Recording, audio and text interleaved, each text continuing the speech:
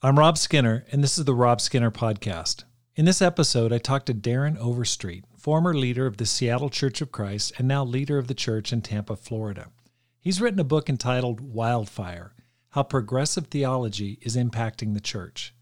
Listen as he shares what progressive theology is and how to spot it, how it's creeping into and changing our churches. What is the church's role in creating social justice? What is critical theory? How to guard the gospel in the midst of a changing culture. All this and more on the Rob Skinner Podcast.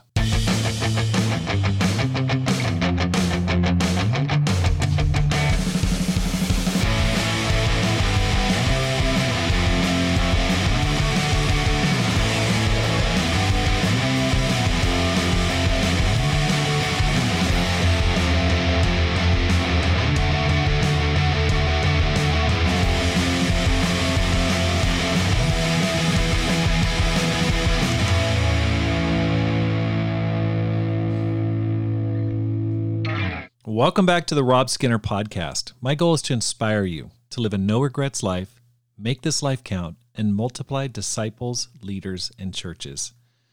I hope you're having a great fall here in 2022. It's been definitely exciting here in Tucson. We're enjoying ourselves, working on campus, reaching out throughout the city.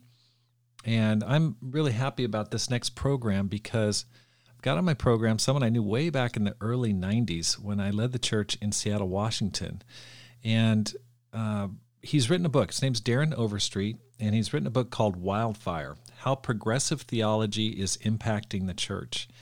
And so I've read the book, and I talked to Daren, and we know each other for this long time. He went on after becoming a Christian there in the early 90s to lead the church in Seattle, Washington. But recently, he's moved to Tampa, Florida, where he's leading the church, and he wrote a book. And the book is on progressive theology. Now, when I hear that term progressive theology, my eyes start to glaze over, to be quite honest. But when I actually got into the book, it was so interesting because it's so relevant to what's happening in our country and especially in our churches, and how the interface between what's happening and how it's spilling over into our churches and how it's affecting our membership, the disciples in the church, in particular disciples in the campus ministries. And it's really, I thought it was a great book because it puts words into situations where people, they don't even know it's hard to identify what's really happening here. But I think Daren does a great job of giving a vocabulary, giving words to describe, hey, this is what's going on. This is what progressive theology is. This is how it impacts the church. And so I'm looking forward to talking to him today. Daren, welcome to the program. Thanks, Rob. Good to be here, man. Thanks for making the time. It was great to see you at the World Discipleship Summit. Yeah, that was great. It seems like it was yesterday. It's already been a couple months, huh? I know it, absolutely. How'd you become a Christian? Well, I became a Christian along with my wife in 1993 when we were students at the University of Washington. My wife, Carla, and I were attending the UW, as they call it. And we grew up in the evangelical world, so we can't really remember a time where we were not churchgoers and really trying to live out God's purposes. I mean, we grew up in a religious home, but we went to college and we were trying to figure stuff out, and we were trying to get plugged into something that was purposeful and spiritual and that would help us grow. So we were ready, like a lot of people, for a new map or a new script, if you will, for life. And we were invited. I was invited by two guys in my apartment complex over there on Sandpoint to church. And I'd been invited a few times. I went to church. You preached. It's interesting you say that, because when we were baptized into the church in Seattle, after a few months of attending, you and Pam led the church here. And what's really interesting is you weren't there long after that. No, absolutely not. Yeah, so you were gone very shortly, and we didn't get a chance to know each other. But I do remember when I visited, your bold and unapologetic preaching really had an impact. And so we got baptized in 1993. And then I graduated, got a job as an architect. And in 1996, we went into the ministry full time. So that's the start of our story. That's awesome. And what month were you baptized there in 93? February 17, 1993. Oh my gosh. I mean, because I think we left in March. I think we left a month later at the most. It was a couple months. There was a lot of transition in the church. Oh, It was boy. a young church. You guys were going to lead somewhere else. I remember that. Yeah, I think it was a good time for us because I mean, in one sense, we look back on our conversion and we came from the evangelical world and we went into this young church. Then we graduated, got jobs. I got a job as an architect, and in 1996 went into the full-time ministry. So were you guys married at the time you were baptized? yeah. Okay. Yeah, we lived in student housing at the University of Washington. We may be some of the rare people out there that actually met in high school. So we were high school sweethearts, and we'd known each other since middle school. But in my senior year, we started dating. And then when we attended college at the University of Washington, we were looking for a church and really felt like, we're going to get married eventually. We got married. We've been married for 31 years. We graduated as married students, got baptized as married students. And I think you can probably say the same thing. Outside of making Jesus my Lord, that decision was the best I'd ever made in my life. Yeah, that's a crazy time. I mean, the church was going through a massive transition. There was a lot of movement in the church. I think the church, a lot of people right at that time in early 93 moved down to San Francisco. A lot of people moved down to Los Angeles. There was like kind of a mass exodus, missionary exodus.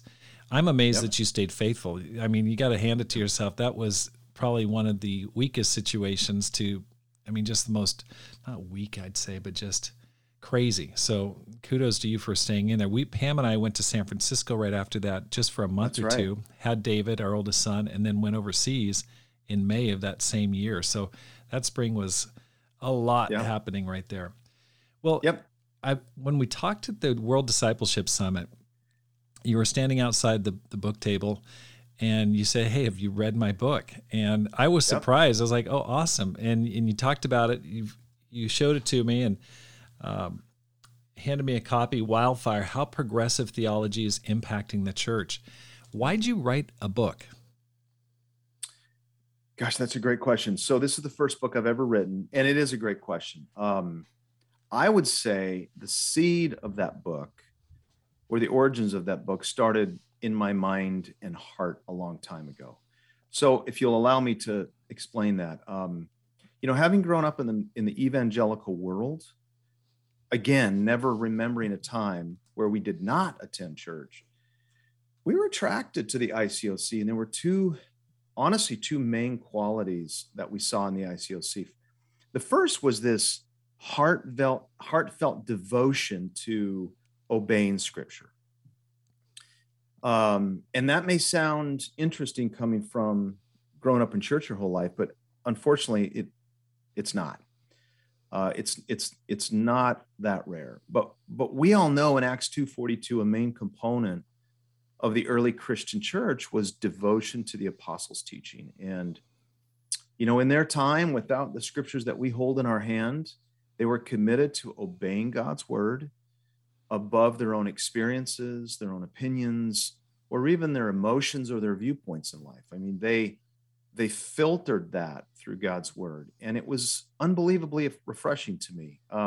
The other thing that really attracted us was a commitment to each other. So this idea that we still hold true, which is we value being in each other's lives, discipleship, the idea that the love of another mature Christian to help mentor us, to help us be more like Christ. We're not afraid to speak the truth to each other. So we do that with the goal of helping each other grow to be less like our natural selves or the selves that we bring into Christianity and more like Jesus.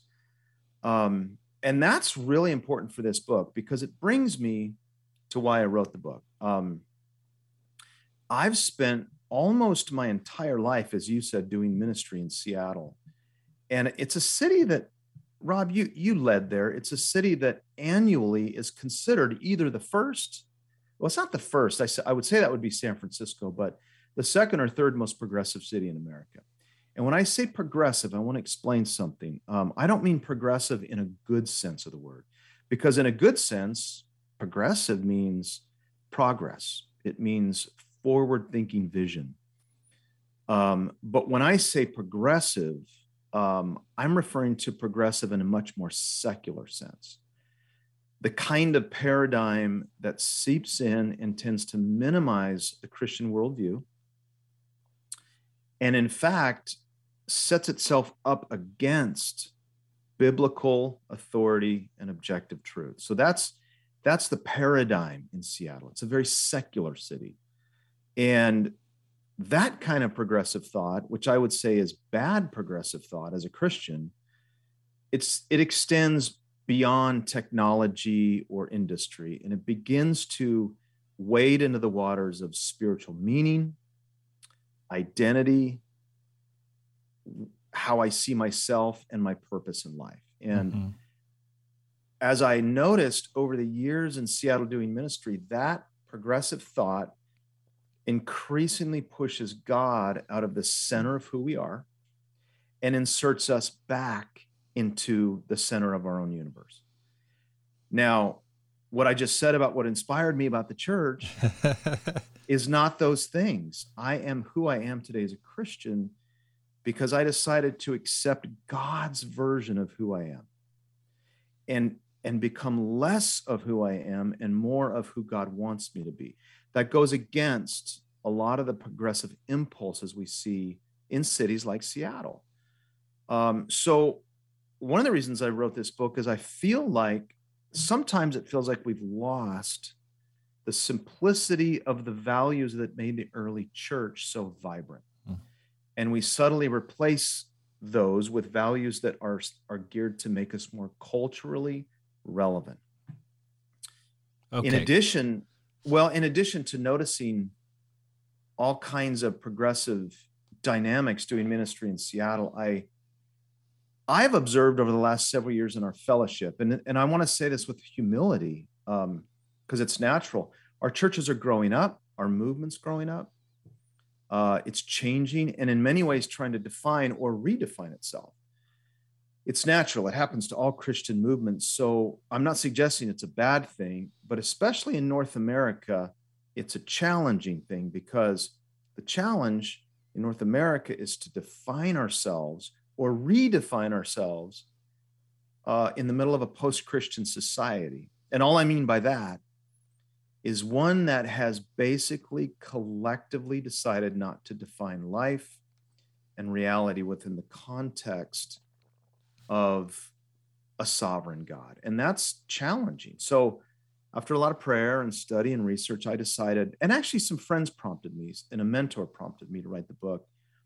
And I wrote it hoping it would be a fruitful discussion or maybe a conversation starter about how we address the things in this progressive post-Christian society that are just knocking on the door of the church. And those things tend to enter the church through 4 topics.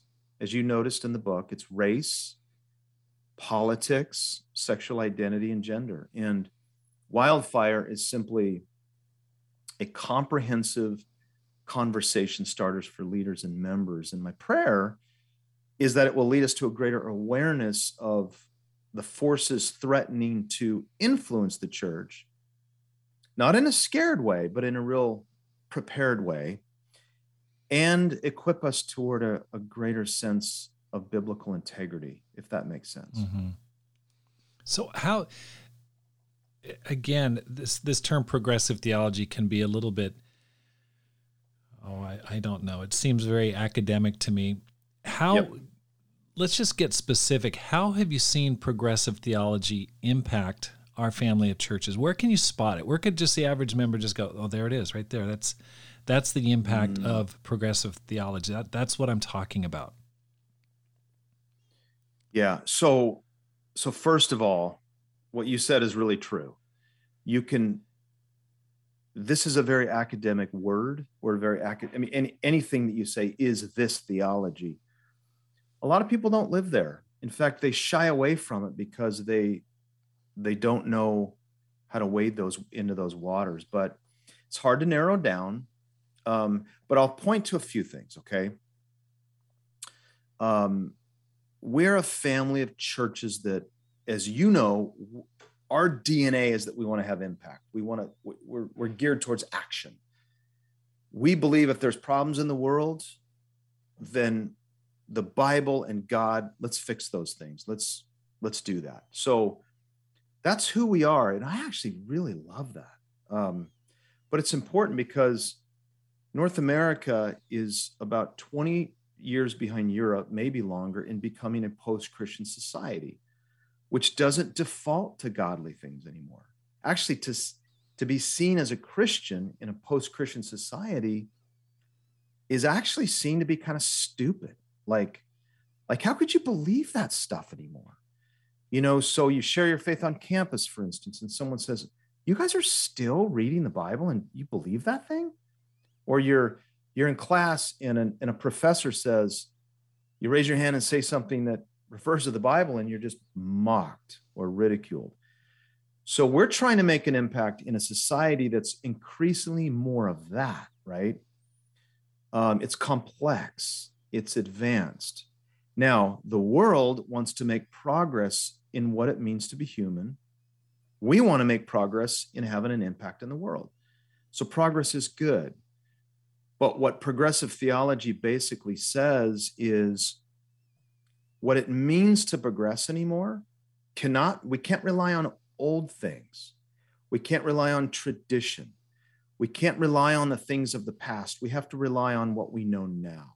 And we progressed in our knowledge of many, many things. And so let's start talking about them in relevant ways. So the big bummer is that we have this book called the Bible. It's not a bummer. I'm saying that, as a way of illustration. We have this ancient book that holds God's timeless truth. And people today say, well, that's not relevant anymore. How does that even work anymore? Mm-hmm. How does Paul, what does that even mean to be a homosexual in today's society? That's so outdated. So everything's seen as outdated. And so you increasingly start to feel like, to have an impact in our society, we've got to catch up. Instead of just presenting God's word to people and saying, this is God's word, I can't add to this. Progressive theologians, they maneuver things around in the Bible. They try to make it more relevant to a secular Western society. They know the Bible's true. They revere the Bible, but they believe in its present form. It's just not going to have that much of an impact. So there's many ways to spot it, but and I suppose we'll get into those, but we also have an increasingly biblically illiterate society. So the temptation to kind of make the Bible more intriguing for today's audience is real. It's real. And I know you reach out on the University of Arizona a lot. You're always on campus. It wouldn't surprise me if even you have found that in a society with postmodern thinking, which rejects authority, is suspicious of the past, wants to redefine everything based on our own experiences and ourselves, you're finding a little pushback when it comes to just, what do you think of the scriptures as they are? Right. So the first thing I think that you'll notice is that there's different ways to read the Bible, which I spelled. There's different ways to start reading the Bible, which seem more conducive to a modern audience. Is that confusing? No, I think as we get into it more, it's going to become clear. I think there's no doubt that everyone is wrestling with this, like, what's going on here? Seems to be a lot of changes. I think the one thing there's a number of things that you said, that when you wrote, I thought, okay, I can see that. I've definitely seen that. I just had to have a little side note. It is Yeah. so funny talking to you, Daren, because I can tell you've been discipled by Scott Green. I mean, you have a way of conveying things that comes across as very cerebral, very scholarly, and you could be a professor in a university, but at the same time, I liked in the book how it was very approachable. It wasn't. Yeah. A lot of times when you read a book on theology, you go, oh no, I'm going to be sleeping after 5 minutes. Easy. But I thought it was super interesting. So I appreciate the fact that you are a very deep thinker, but at the same time making it real, bringing it down to the level of the just average member of the church. So one of the things that I thought was interesting is you mentioned that progressive theology uses a lot of words. I mean, there's a lot of definitions. I mean, I think you mentioned there's almost 60 different variations of sexual identity. And and they're difficult to keep up with. What did you mean by that? Can you go into that a little bit? Yeah. Wow. You're right. I think I found last time I searched, I think there were like 69 or 70 different genders. Right. So, and any parent or child watching this or college student is going to chuckle because this is what we're immersed in America right now. So the vocabulary thing could not be more important though. So I'm glad you asked that. Progressive theology is fueled by postmodern thinking. And most people have at least an idea what postmodern thinking is. It's basically says there's no black and white. There's no objective truth. There's no certainty. There's nothing you can say, that's it, and there's no other solution, right? It's grounded in this affirmation of all viewpoints being totally valid and legitimate.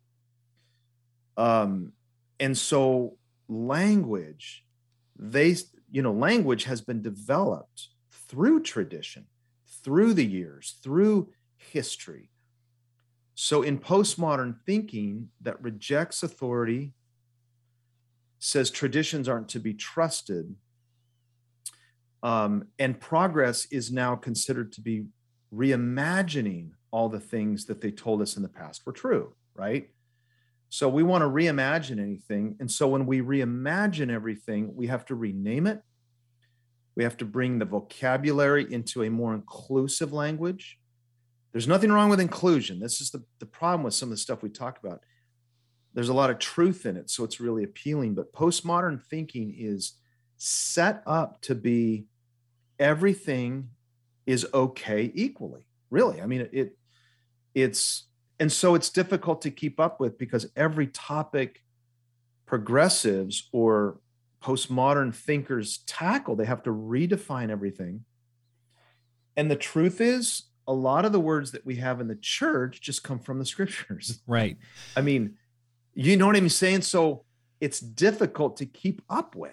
Right, exactly. And then I like this quote when you said, we're being trained to speak the language of the world within the context of the church, and it's intentional. Yep. Okay, so what did you mean by that? Well, let me give you a couple examples that people might really, they might go, whoa.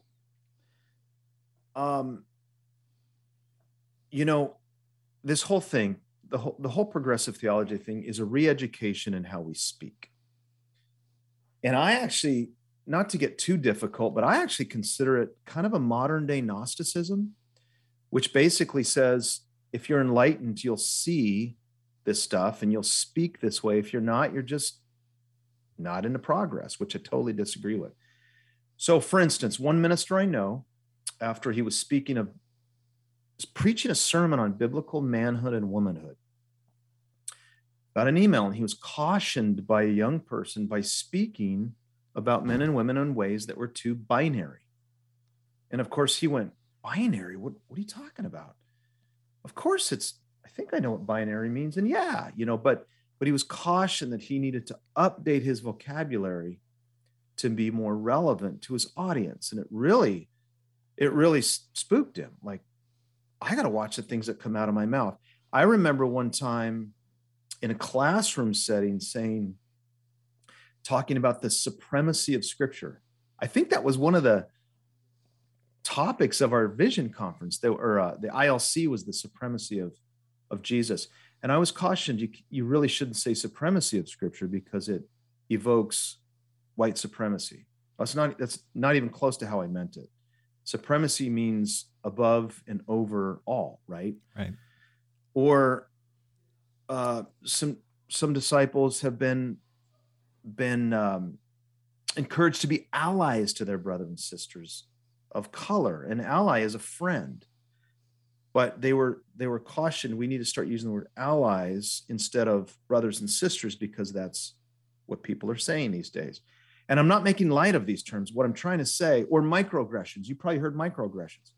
Microaggressions is a new word that basically says, you didn't mean to sin against me fully, but there's something that's really triggering me towards greater offense. And these are just a new vocabulary, but it's confusing Christians because they say, well, aren't there words in the Bible for this? And then they're made to feel like if they use scriptural words, they're behind. If they use these new words, they are, they're enlightened, and it is intentional.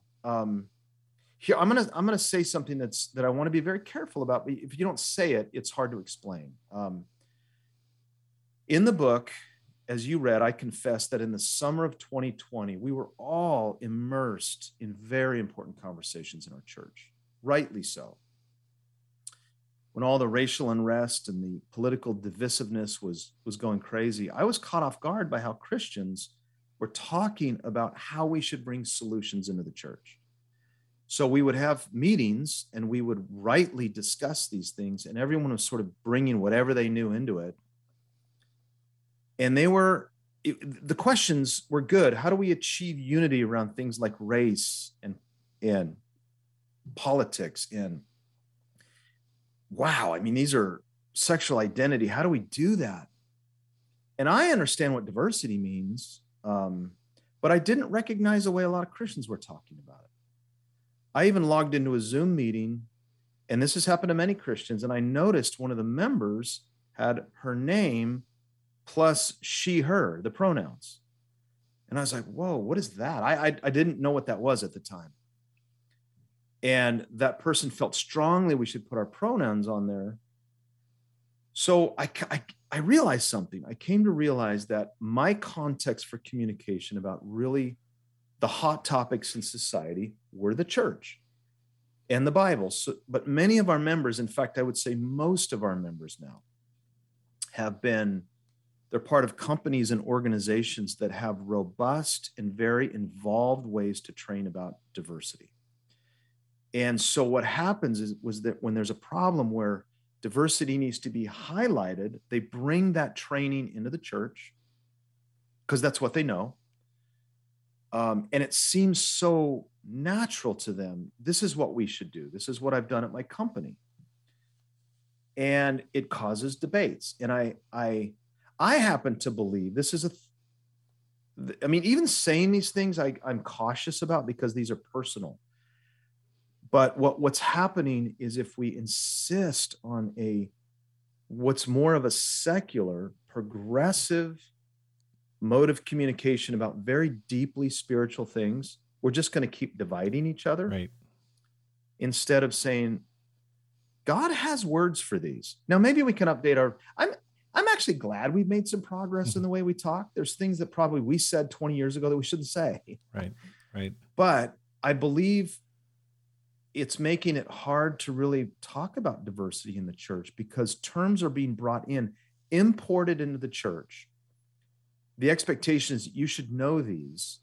And if you don't know them, you need to hurry up and know them. Or we'll educate you. But it's not all the time, but a lot of times it's distracting from just reading the scriptures and finding out what they say about the same spiritual issue. So, you know what I'm saying? Does that make sense? Absolutely. It reminds me of, I grew up in, my teen years, 70s, classic rock. And right at the end of the 70s, early 80s, there was a new wave came in, and then goth rock. And I had some buddies that were really into the goth. They were wearing black clothes, black eye makeup, different things like that. Yeah. And they would ask me, hey, have you heard about The Cure? Have you heard about Joy Division? Have you heard about, Depeche Mode? And these were all kind of like, it was kind of like England was coming out with this like really gloom and doom kind of, That's right, whiny type music in my mind. And I didn't know who it was, but my friends were like, oh, well, you're not really hip. You don't know what's going on. You're not with it.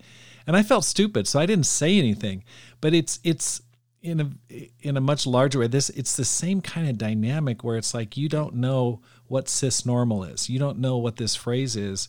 So, or you're this race, you can't understand, you can't talk, you can't say anything. You're not allowed to talk because you're not with it. You're not hip.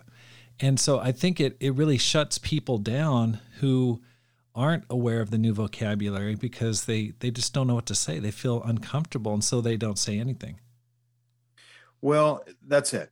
That's what it's causing is, and Rob, I make it very clear in Wildfire that it is a scheme of Satan. Look, I say this everywhere I go. Bad progressive theology. And I want to keep saying that because I don't want to be accused of not trying to be creative, not letting the Holy Spirit work, or progressing in the way we do church. I believe in that. But if we don't know what the world is trying to do to influence us with the bad stuff, we get caught off guard. Or you can wake up one day and it's just baked into your church. But what happens is, here's how smart we are as Christians. We know that if we allow some secular theory to enter through the front door of the church, we know that's not right. So we say, you know what, you can't come in, okay? But when Satan does his work in the areas that we're deeply passionate about, that are personal, that go right to the core of what it means to be human, things like race and gender and sexual identity and politics, what he does is he says, I will let, because as Christians, we're like, we should talk about that. Let's talk about it. We want to make a difference in the world. But what he does, instead of kicking the front door of the church down, which he knows he can't, he attaches them to these conversations. They make their way into the church without us knowing it. And then we're all of a sudden arguing. For instance, it's related to this is the idea that, I've seen this in many churches. We need to admit there's white privilege. Okay, that's a super debatable topic. And that is from a secular idea and theory. I'm not saying there's absolutely zero truth. I'm not even commenting on the truth of it. What I'm saying is, if you import that into the church and say, for you, white brothers and sisters, to get it, you need to admit this, is binding something extra biblical onto each other that God doesn't. So we need to be really careful. I think we also need to be careful when we start diversity groups in our churches, that they are based on biblical principles, that there's a foundation there of the Bible as the primary source of truth, and primary above all, and that we have real clear ways to have the conversation. My fear is that, and I don't know this for sure, but my fear is that some groups are started with great intentions, but then without even knowing it, well-meaning disciples could be applying worldly wisdom, which, as James says, is loaded and stained with all kind of worldly impurities. But we start these conversations with worldly wisdom, which then just causes us to fight and put loyalty tests on each other. And if you really love me, you'll see it this way. I've even seen, if you're really enlightened, you'll vote for this kind of candidate. And down the road we go, instead of going, wait a second. we don't know how to be our best selves. God does. And we only know that because we immersed ourselves in the Bible. And, I suppose we'll get to this question, but he even has the best, most prescriptive, beautiful way of addressing social justice. We don't, but instead what we sometimes do, and I know it's inadvertent sometimes, is we take what we know, we bring it into the church, apply some scripture to it, when really it's just worldly wisdom disguised as a biblical solution. And it takes a lot of discernment to know the truth from the error, which is why this book is hopefully just a conversation starter. I actually want us to be unified on this. But we have to, if we don't understand what the world's trying to do to influence the church, then we just go round and round with this stuff. Right. And it doesn't help. I want to talk a little bit about the diversity group, or they call them squads, I believe. Yeah. And in some situations, I was talking to one church leader, and he was concerned about it because he was afraid that it's like setting up a policing committee within your church, making sure that the church is keeping up to date with current trends in social justice and the current issues. And if the leader chose to not agree with some particular decision or recommendation from that group, they might get blackballed. They might be viewed at the very least as out of date, at the worst as racist or homophobic or something like that. Yeah. Any thoughts on that? Whoa. So that was a softball. I'm just going to pass that on to you there, Daren. No, look, I like, Rob, you know me, I like to keep it real. That is where we're at. Well-meaning leaders, well-meaning members, and very hurt people. That's a recipe for how are we going to do this in a way that ministers to our church members, but also is a light to the world. So the groups that we've started, we have one here in Tampa, and it's very fruitful. We just got to be careful because, and I don't mind the word diversity. My hesitation with the word diversity, and that's why I actually might prefer the word squad, is diversity in the world is there's an automatic assumption of what that means. So if we have groups, I think we should call them more biblical names. I think the squad probably is in my opinion, a more biblical name than a diversity group, but we need to not start them in haste. We need to start them with, like I said, the Bible is our primary source. And then we need to make sure that the diversity groups, or whatever we call them, are truly diverse. I've talked to ministers that have said, I've got a group, but it's all one way of thinking. That's not helpful. If we're going to have groups that have a diversity title attached to them, it seems to me that should be a diverse way of thinking. Now, that's harder because you won't always find agreement, but that's where unity is really found. So I'm for it if we can use them to advance how to be a greater lampstand, how to be a greater light, how to show the world an alternative way of doing this without looking like the world. We don't need to mirror the world in this. We need to show them a different way. So, and I think that's what people want. But absolutely. If we're, but unfortunately, if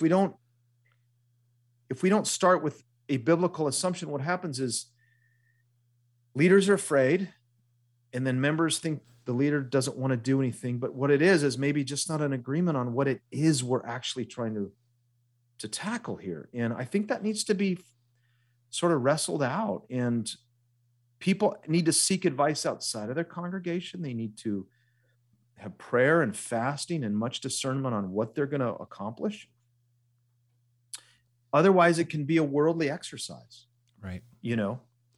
Now, you talked about social justice A and social justice B. And what's the difference? Why does it matter? I thought that was a very interesting discussion in the book. Yeah, well, that's a great question. That comes from a guy named Thaddeus Williams, and he wrote a book that I thought was very helpful. It's a bestseller. It's one of many books, but it's called Confronting Justice Without Compromising Truth. And it's a biblical based book. And in it, he says something I think we all need to acknowledge, and that is social justice for the Christian is not optional. The Bible, especially the Old Testaments, I mean, read the prophets. It's full of calls for God's people to live in a way that seeks justice for the poor, the marginalized, the oppressed, for those who essentially can't advocate for themselves. So he goes on to say, that's not optional. Social justice is in Scripture. Now, what do we mean by social justice when we say it today? And this was very helpful for me because he says the reality is not everything branded social justice is social justice. He says there's social justice A, which is using the Scriptures to basically effect meaningful change. You're not trying to change society. We're trying to help people see God through our church and through our lives. But it's the kind of social justice that William Wilberforce used. He was converted in England, and he saw the humanity in people, and he used the Scriptures to say, we need to topple slavery in the UK, something that actually proved to be a catalyst for us here in the United States. So it could refer to the early church, who early on in their existence, the Romans were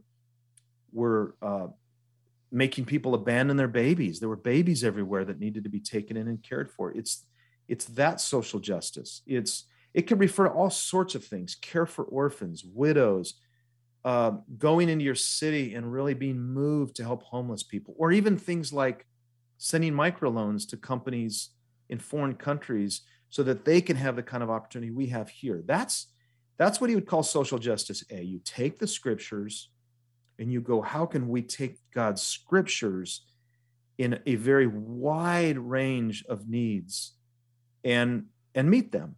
Social justice B is narrower. And actually, he would say this is what most people in America mean when they say social justice. So, and actually what I've found is not everyone, but it's the way a lot of people in our churches define it.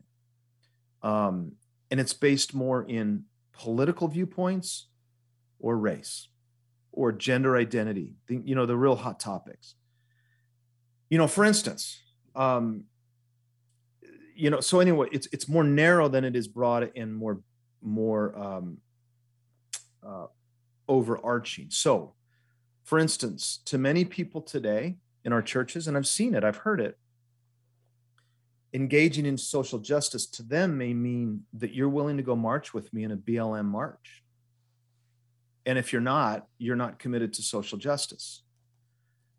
Well, I would suggest that is a very narrow view and not a fair view of social justice. Or this is what I've seen. And we need to pray because there's an election coming up in like 2.5 weeks. And we've been talking to the church here in Tampa about making sure that we have a really godly perspective around this. But social justice B might be someone saying, if you really care about the needs of the poor and marginalized, you will vote for this candidate. And if you don't care about social justice. So I understand why we do this. This is our context as North America. But what I'm saying, and what Thaddeus Williams is saying, that it's incomplete and it unfortunately narrows what I think is a really beautiful and comprehensive picture of God caring about the needs of poor, marginalized, and oppressed people, and narrows it down to our North American lens. And that's tragic, because even when I get outside of North America, our international brothers and sisters say, why do you guys worry so much about one tiny aspect of social justice as if it's everything, when we have real needs of all kinds that we're trying to apply the Scriptures to? So, and you know what, Rob, we don't need to do that. What we need to do is just take the scriptures and develop a holistic approach to social justice that fingers into all the hurting parts of our community, and there are many. And we need to understand that we're a diverse church, we're a very broad church, and we need to work hard at, when we work hard, we need to at what it means to have social justice. We want to bring a deeper and a more broad understanding of that, of what it means to partner with God in basically the restoration of a hurting world. I mean, that's the call to biblical justice. So I think we should start in churches by saying, are we talking about A or are we talking about B? I thought that was a great distinction. That's the kind of thing where it just made me think, yep, that's exactly right. Because without that kind of a discussion, you think, well, I just have to buy in on the whole enchilada, or else I'm obtuse, I'm insensitive, I'm unloving, I'm uncaring. And I thought that was a great point. Now, I want to just talk to you about something that's maybe a little sensitive. You're a white guy. You're talking about these topics. Yep. There are people that are like, you can't talk about this stuff. Yeah. You don't understand, Daren. You don't get it. You're not with it. You're white. You've grown up in a privileged background. You've got ministers in your family. You grew up in a church background. Who are you to write a book on this? You can't talk about this. How do you answer that person? Yeah, it's a great question. It's being asked of me and a lot of people like me. Well, first, what I would try to do, Rob, is really understand that comment. I think the more we can be curious about whatever is said to us, curiosity opens the way to a greater understanding. So I really would try not to be defensive about that. By the way, I've been told that. I know I've been told before that I shouldn't speak about stuff like this because I'm white. And obviously I don't agree with that. And I'm not going to live like that. But I think my first move or my first step to my brother or sister is curiosity. So tell me more about that. What makes you believe that? What makes you think that? Do you really believe that? I want to draw them out instead of just reacting, because we all, when pressure, like the things that Satan is doing in our society, are applied to our lives, we default to something. And I want to make sure that I'm trying to see reality through my brothers and sisters' lens that didn't have a life like me. I have had hundreds of hours of conversations in my own churches that I've led and in writing this book that are aimed at, tell me more about you, because I want to understand why you feel that way about me. Now, the second thing is, I would hope that we would all agree that in and of itself is a progressive theology idea. The idea that some people are qualified, some people are not. In the book, I talk about critical theory, which basically divides people into camps of more qualified to talk, less qualified to talk. And I want to be clear, I reject that. It's wrong. It's not gospel-centered. It's natural. It's who we are. It's why we're human. This is what we do, but we can't accept that. Having said that, I know my limitations. I know I didn't have the same experiences as someone else, but it doesn't mean that we should take the wisdom of the world, which is really great at telling people who has value and who doesn't, who can speak, who doesn't, and drag it into the church. The truth is, if we're going to make progress in our broadly diverse churches, we need to honor all perspectives. Mm-hmm. We need to be, if you have a perspective that's different than someone else's, it is your biblical duty to be curious about that person's perspective instead of shutting them down. The world shuts people down by nature. God's kingdom is different, though. And quite frankly, what I think about some people can speak, some people can't. And believe me, I understand representation and I understand all of that. I've been in leadership a long time, but when we buy into a paradigm that says some people can speak, some people can't, I don't even think we understand how unattractive that is to the lost world, who are so tired of that. And I'll throw another monkey wrench in this.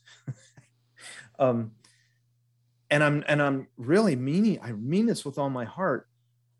I can talk to 100 white people, and they have, on these topics, they have opinions all over the place that differ from each other. Now, I can talk to 100 African American people, and they have opinions that are all over the place. So even when we're talking to people that look like us, sometimes we're not even agreeing. So that's the nature of humanity. That's the nature of our sin. So I would exhibit curiosity. I don't take it personally. I want to know more. But at the end of the day, I just would try to convince people we need to be deeper and more biblical in that. And not bind these worldly ideas onto each other as all fellow redeemed Christians in the church. Right. We all sit together at the foot of the cross, different experiences, different backgrounds, same redeemed sinners though, and that needs to be really highlighted. Mm-hmm.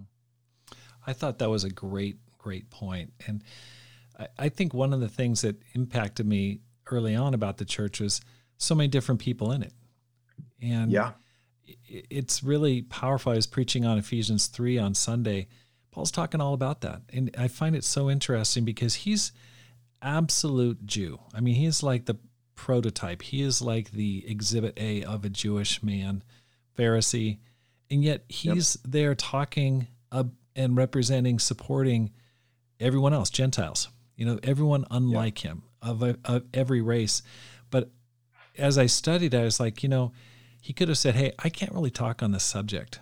I can't really talk about the Gentiles because that's not my background. I grew up in a very sheltered Jewish experience, and I wish I could, but I can't really talk to you. I can't really talk about this issue. I'm going to turn this over to somebody else, but he doesn't. And I love that about the Bible, and I think that's, if we allow that to get into our churches, people won't feel like they can talk about it. And yet it's in the very, very core of the gospel. It's right there in the early church. And in those issues we're dealing with now, you can find them right there in the Old Testament or in the New Testament. So anyway, I don't want to go too long, but I thought it was really powerful when he talked a little bit about the background of critical theory and then one aspect, critical race theory. Can you just, for those who may never get to the book, just give just a quick overview of that? Sure. Well, if postmodern, this is the way I think about it. Postmodernism is a way of thinking about our reality that is relevant today. Critical theory is a way of organizing our reality. So critical theory is an impulse that we all have, which is we look at society and we attempt to make meaning from it. Why are things like this? So critical theory was developed by Karl Marx and some German philosophers basically a long, long time ago as a way of describing why are there actually financial or economic inequities? What exists that would make things like that? So it's a way of organizing. There's powerful people, not powerful people. And so in other words, you probably heard of this. You're either oppressed, which means you're held down by the power of someone else, or you're an oppressor, which means you hold the power over someone else. And on either side, it could be no fault of your own. It's just who you are. So critical theory is the way that a lot of progressive theologians call on, they call on that to explain some of the power imbalances in society. Who are the oppressed? Who are the oppressors? Who needs rescuing? Who doesn't? Who needs to stand down? Who needs to... I'm not saying this is a stupid theory. I'm saying Again, all I'm saying is that's the way a lot of disciples, whether in academia or their jobs, are trained to see power imbalances.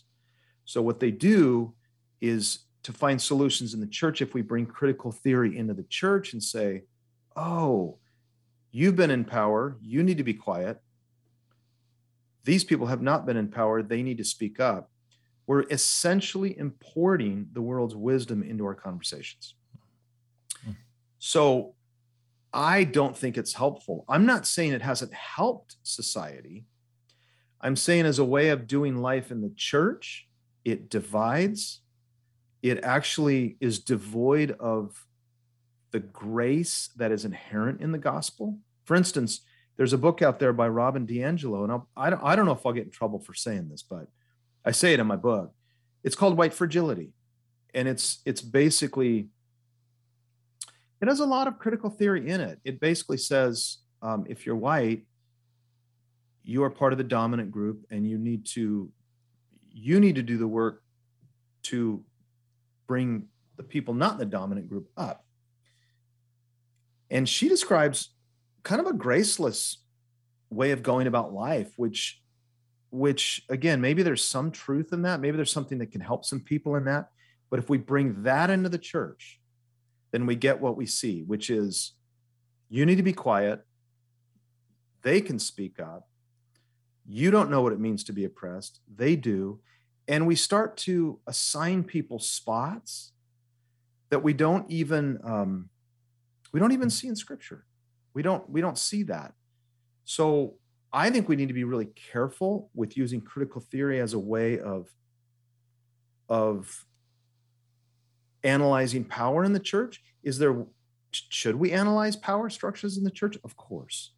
Should we have frank talks about things that may be not fair? Of course. I'm not saying that. I'm saying critical theory is mixed with postmodernism as a way of thinking and organizing that some people feel like is transferable into the church, and I just don't know that it is. Mm-hmm. What's happening is the net effect, and I don't think this is helpful. The net effect is that some people just decide to be really quiet. Mm-hmm. They say, I'm not speaking up. I'm not saying anything. I'll feel it. I'm just not going to say anything. And then other people do speak up, and I'm not even saying about what they say. I'm just saying we don't want to perpetuate a system where disciples feel like I either have to be louder or I have to keep my mouth shut. That to me seems too much like the world. Right. What we need to do is create a system where everyone can lean into each other's pain and perspective without putting worldly labels on each other. Because God freed us from all of that. Right. And we shouldn't bind that on each other because of what society is telling us. Right. So well, I thought that was very powerful when you said that, in the gospel, we are all free from our shame, from our guilt, mm-hmm. just across the board, regardless of our backgrounds. And that's the good news. But yes. Some of these teachings come in and assign guilt or shame to a certain class of people, regardless of what it is, simply because of identity. And that really rang a bell for me. I mean, it just helped me go, yeah, that's right. I mean, in the gospel, I'm free, and so is everybody else. And why would we want to assign shame where God has not assigned shame, where he has given freedom and he's given forgiveness? So I thought that was a very, very insightful and very helpful for me to take a look at that. Yeah. So let's talk. You had some great examples in the book. I think one of them was the Portland. There's a government building in Portland. Oh, sure. Talked about that. And another thing, you talked about a minister and a church in the Seattle area that was really super progressive, and then it imploded. And you used that because I'd like you to just talk a little bit about those. But there seems to be the idea that unless churches follow progressive theology and quote unquote get up to date, the church is going to suffer. But you make the claim that the only way a church will really grow is to resist that tendency to conform. Now, why is that? Can you discuss that? Yes. Okay. I I know we don't have a lot of time left. This is a really important question. Look, and let's just say it. We're the ICOC. We like to grow. We like to track growth.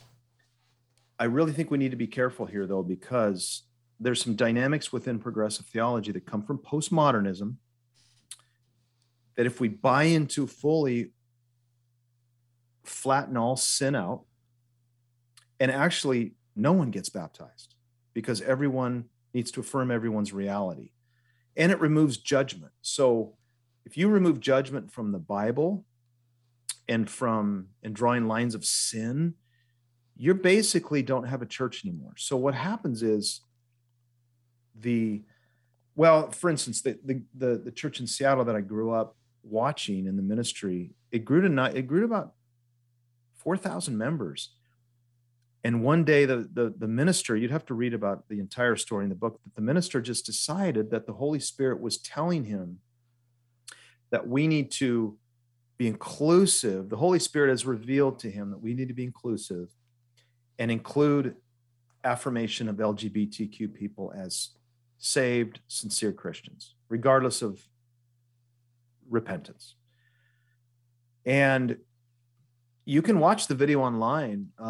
I watched it, and it was really hard not to be captured by his sincerity, his emotions. He's a powerful communicator. He was in tears, and he said he really appealed with his church. And this is in Seattle. This is not in Tulsa, Oklahoma. This is in Seattle, which is a very progressive city. He said, I appeal to you, follow me in this. Our church will grow. It's where we need to be in the future. Almost overnight, the church fell apart. People didn't buy into it. They knew this doesn't feel like the Holy Spirit. So what I do in there is I just assess, and there's some data out there, and data's data. You can agree with it or not, but there's some data out there through Barna, through Pew Research, through a book called The Myth of the Dying Church that I referred to, that basically show us that overall, the ones that are growing numerically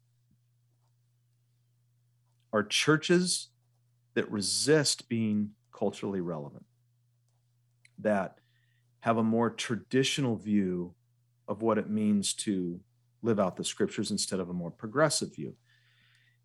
And I was stunned by that, Rob. I'm like, you would think that with having cultural relevancy as a goal, that people would blow into your church left and right, but actually it's the opposite. There's a book called The Disappearing Church by Mark Sayers. It is brilliant because he points out what we know as preachers, and that is in the middle of a corrosive or a corrupt, fallen society, God scripturally is calling his church to be what he calls a creative minority. So be creative with the scriptures and how you approach society, but be okay with being a minority. And this is what we read about in the Bible. God's people were always wrestling with when they went into a new society, how to be relevant. They would often follow pagan gods, and God says, don't do that. Trust me, stand apart. They would marry other women to be more relevant. They'd say, why are you doing that? They would always struggle. And I mean, this goes back to the garden. They would always struggle with believing God has a better way of doing life than we do. And I think what he's trying to tell us today is that this postmodernism we're seeing, which is everything's okay, everyone's truth is truth, no lines in the sand, don't judge people about anything, really. I think as it seeps into bad progressive theology into the church, it is actually muting the effectiveness of the church. I think it's causing members at times to go, why do I even need a church? This feels like the world to me. Right. Or it's causing people to go, why would I need to sacrifice my money, my time, and myself to be a part of something that I can actually just be a part of in the world? The way the church has always grown is by standing apart. Mm-hmm. And God does the growing.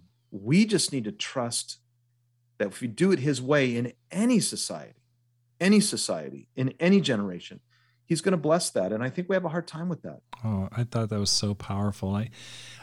There's so much I could talk to you about. I mean, I remember an early interview I had with Mike Fontenot, and he talked about we talked about, the cultural issues that are swirling around. He said, it reminds me of the late 60s. There was a huge Jesus movement and hippie movement and stuff like that, but people still want to hear the gospel. And Mike Fontenot, I think they've doubled the churches down there in Fiji and Australia and stuff like that. But essentially, he's like, hey, we're just going to stick teaching the Bible, and people that are interested in that are going to come. Very simple, a very simplistic approach in my view. Just like this guy's like, hey, I'm not going to worry about that. We're just going to preach the word, and people will become Christians. And I could see how that would be off-putting, offensive to some people. Like, this guy is so out of touch. He's just so out of the times. But guess what?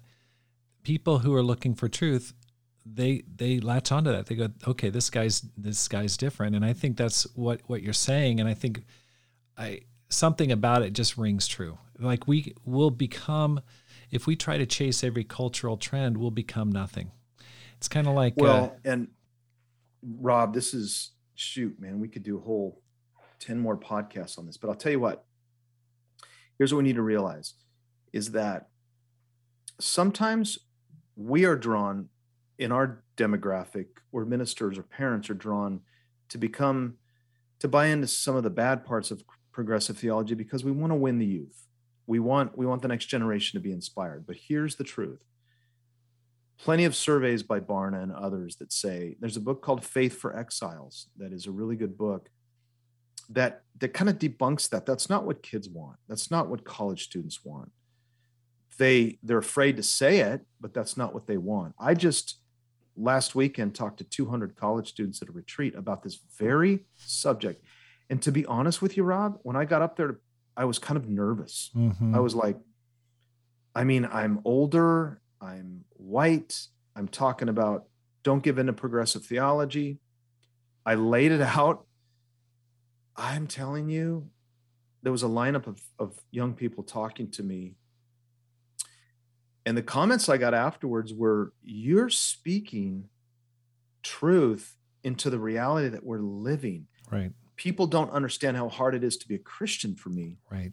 You're giving me words to explain why it is so hard. And I really think we got to wake up. Oh, big time.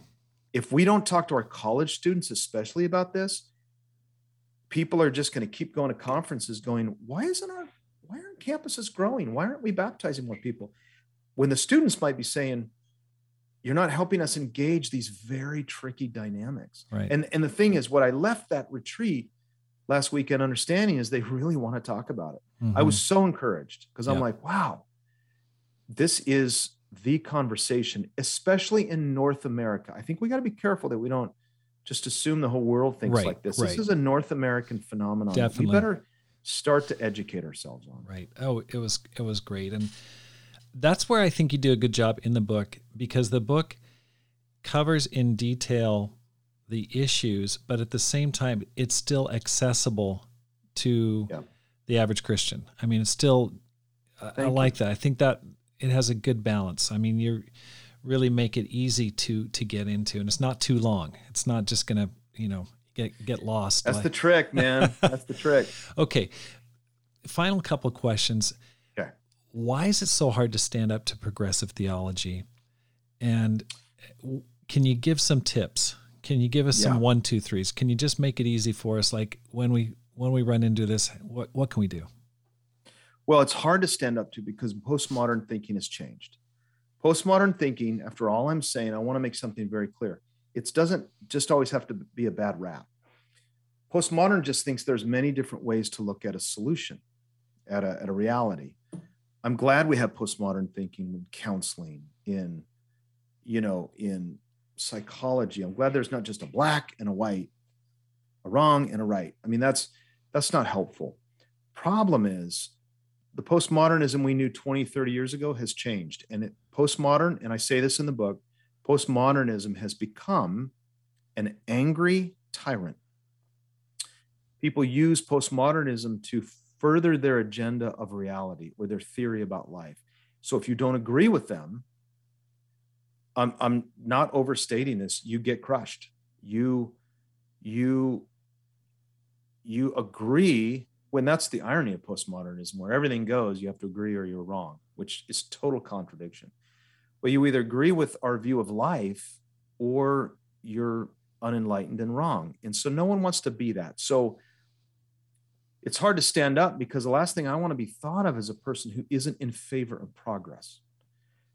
But that's a lazy way out. That's a simple way out. So I think the way to combat it, or the way to stand up against it, is to, if you're a church leader, is to really educate your church, work hard at biblical literacy, engage the hot topics, don't ignore them, but make sure that you insist they're done with Scripture. This can be a lonely thing for ministers these days, because you could get in some trouble with people, but you have to keep bringing people back to the infallible, never changing Word of God. And I think that's the first thing. I think people just need to approach each other with a ton of curiosity. I think we need to decide as churches, there's no deal breakers. There's no, I've heard something, Rob, over the past couple of years that breaks my heart, and you can't find it in the Bible. You know what it is? What's that? People say this about people that maybe don't agree with their viewpoint on something like this. They say, I'm done with that person. Think about that. A human being says to another human being, you don't agree with me, so I'm done with you. How is that even one iota like the Savior, who looks at us when we firmly rejected him and say, I'm not only not done with you, I want a relationship with you. And I think we need to start seeing each other through the eyes of Scripture more than we do through the eyes of the world. Right. I think people to use phrases that everyone knows, on the far, far right, need to start leaning into their brothers and sisters on the far left, vice versa. I did a lesson in Tampa a few weeks ago, and I said, maybe we just need to have a rule. If there's someone you disagree with, have a cup of coffee. Right. Ask them about their life. Yep. Pray with them. Pray for them. Yep. Lean into each other. Exhibit biblical humility and curiosity, and make at least, now we can't decide what the world is going to do. If I say something to get canceled by the world, that's the world. Right. But God help us if we don't have an agreement in the church that says, no matter what happens, I'm not canceling you. Right. You're my brother, right, or you're my sister. If we can't say that, we got to go way back to square one. And then I think we just need to take the temperature down and try to see each other's perspective. A lot of discoveries come from that. Right.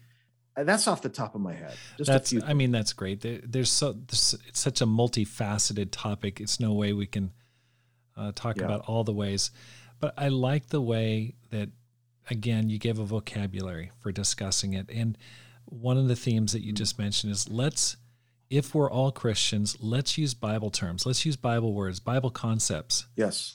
Before we just simply cut and paste worldly concepts and words and vocabulary and just importing them into the church. Let's make sure we're talking about the same thing with the same language. And so that was very good. Let's not cancel each other. I like that. No. Let's not say I'm done with you. I'm so glad Jesus didn't say that to me.